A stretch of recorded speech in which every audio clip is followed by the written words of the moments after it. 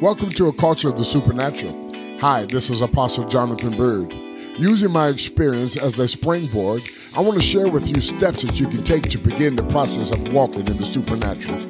Amazing progress can be made by both men and women who are willing to be discipled. True freedom is a result of understanding and receiving the truth about yourself and your Creator. Come and join with me in today's message. Good evening. It's good to see all of you. Jesus said a lot of marvelous things. One of the most marvelous things that Jesus said was, "Blessed is he or she who hunger and thirst." The supernatural is for people who hunger and thirst for the presence of God. It's for people who are committed and convinced. You should write those two words down, committed and convinced. Jesus constantly tested disciples to whether or not they were committed and they were convinced. Constantly. Every time he taught them something, he tested them. Did you hear that? So every time your apostle teach you something, he's going to test you. But it's because it's only in the test is something steadfast, rooted, and grounded in your heart. That's the way faith is. And if you don't talk to yourself, you'll never understand yourself. Did you hear that? I said, if you never talk to yourself, you'll never understand yourself. One of the greatest conversations you can ever have is with yourself. Because there's one thing you and I both know, you'll never lie to yourself. You'll lie to everybody else, but you ain't gonna lie to yourself. Ain't got no amens. But that is true. You know, there's a lot of talk, and I'm going to take a detour, a rabbit trail just for a moment. And there's a lot of things going on in our nation. And there's a lot of people who seem to think that people like me and some others are too political. But I don't think we're being too political. I think we're being biblical. Remember, the Bible says that the kingdoms of this world shall become the kingdoms of our God. If you never understand the world you live in, you'll never be able to affect the world that you live in because you don't understand it. And the Bible talked about it. We talked about it a week or so ago in the book of Hebrews. It says, by faith, we understand. Faith has an understanding to it. And if you never understand faith, you'll never live by faith. And that's why your apostle teaches you principles about faith so that you understand how faith works. Because faith is a motivator. It's a motivator, and faith attracts the supernatural. Faith attracts miracles, the supernatural, healing, the divine, increase, prosperity. Faith attracts it. So you have to understand how faith works. So I want to take a detour just for a moment. So turn to your Bibles to Matthew's Gospel, chapter 25. Matthew's Gospel, chapter 25. I want to help you understand a position. And when I say position, I want to help you understand, and I want you to do something for me. Over the years, I haven't always agreed with everything I've heard. But over the years, I have matured a little bit, and I have learned to eat the meat and throw the bone away. Because everything you hear may not be the way you understand it, but it doesn't make it wrong just because you don't understand it. And oftentimes, you'll hear something that the Holy Spirit is revealing to your natural mind that your natural mind won't have understanding for. But if you just sit on it for a little while, Just sit on it. Let it simmer and sit on it for a little while and search it out in the scripture. It'll bring understanding to you. So in Matthew's Gospel, chapter 25, in the light of where our nation is today, what position shall I be in? And Peter said, and when we see these times approaching, he says, what manner of man ought we to be? He asked that question. What type of people ought we to be when we see times like this, troubling times, crushing times? And my wife and I was talking, and I says, honey, let me help you understand racism. I says, racism is not a people. Racism is a mindset. The only time you have a behavior is because somebody has a certain way of which they think. As a man thinketh in their heart, so is he. If he was not able to think of it, he would not, or he or she would not be able to have a behavior. Do you understand that? It's like children. You don't discipline children for behavior. You discipline children for attitude.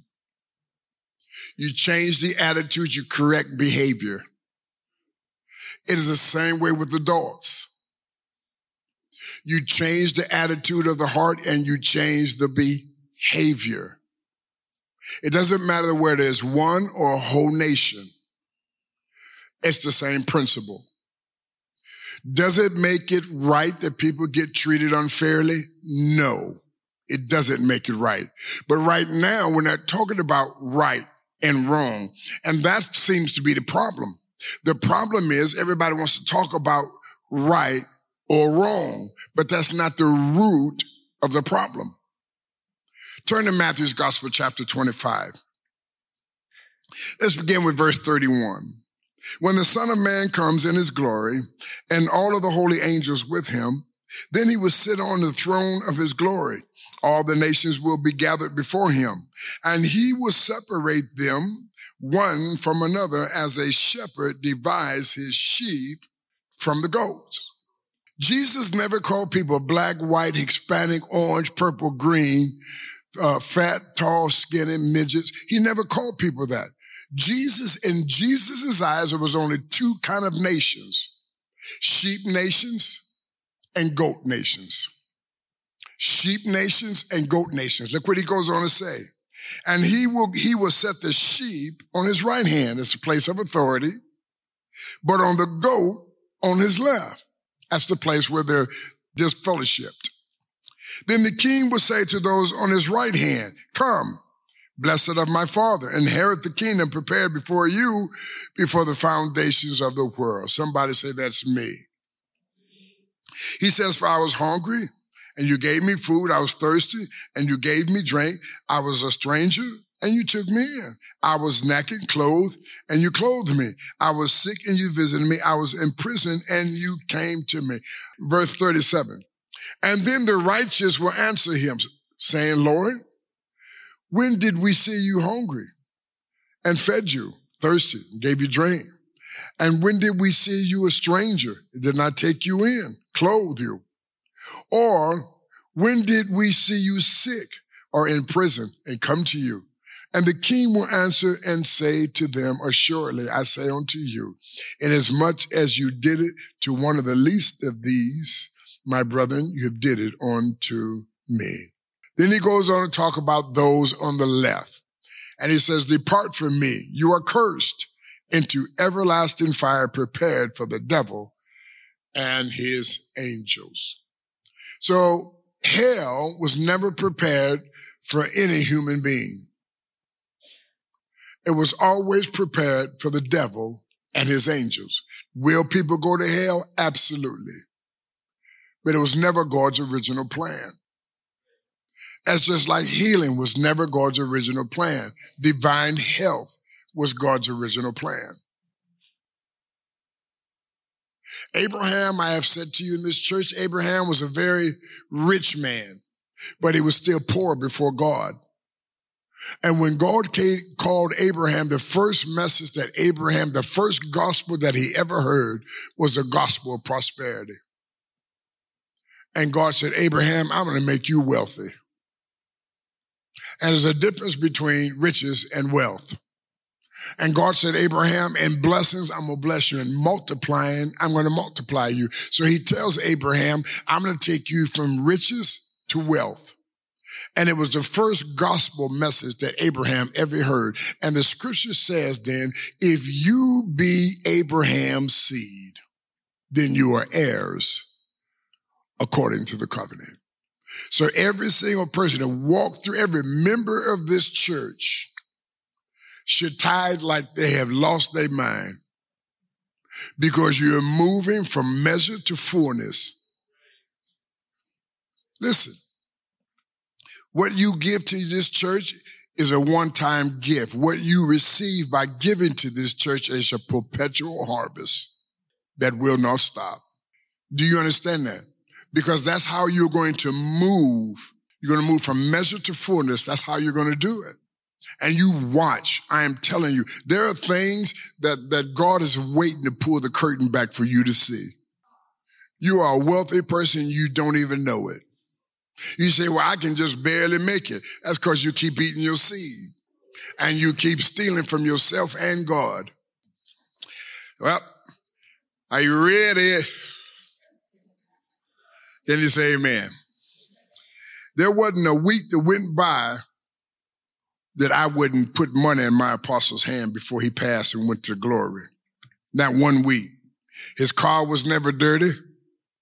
He's never had to take his clothes unless he decided to the cleaners. He never had to do it. And every person that was ever involved in Mighty X ministry grew up the same way.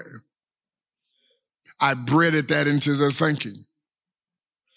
A young man came to my house after hearing me teach this in Mighty X, came to me. I had bought a brand new lawnmower. Didn't have it 2 days. Took it out the box and put the wheels on it. And he came by my house, knocked on the door, and next thing I know, he walking around the side of my house. He walking down the street with my brand new lawnmower. And I had bought a catcher for it. I really wanted to use that lawnmower. And I said, I hollered at the, hey, we go on my lawnmower. And he come back and he said, Apostle, he said, you'll never have to cut your grass again. I haven't cut my grass in 10 years. He's there every week, every single week. Has his own business. He's growing. I brought 22 men up here to that post office up here to get their lead abatement supervisors. And all 18 of them actually graduated and have supervisor license all across the state of Illinois and living in tremendous amounts of income now that they've never could have believed. Right here in your city. You got a wealth in your own city if you just look up.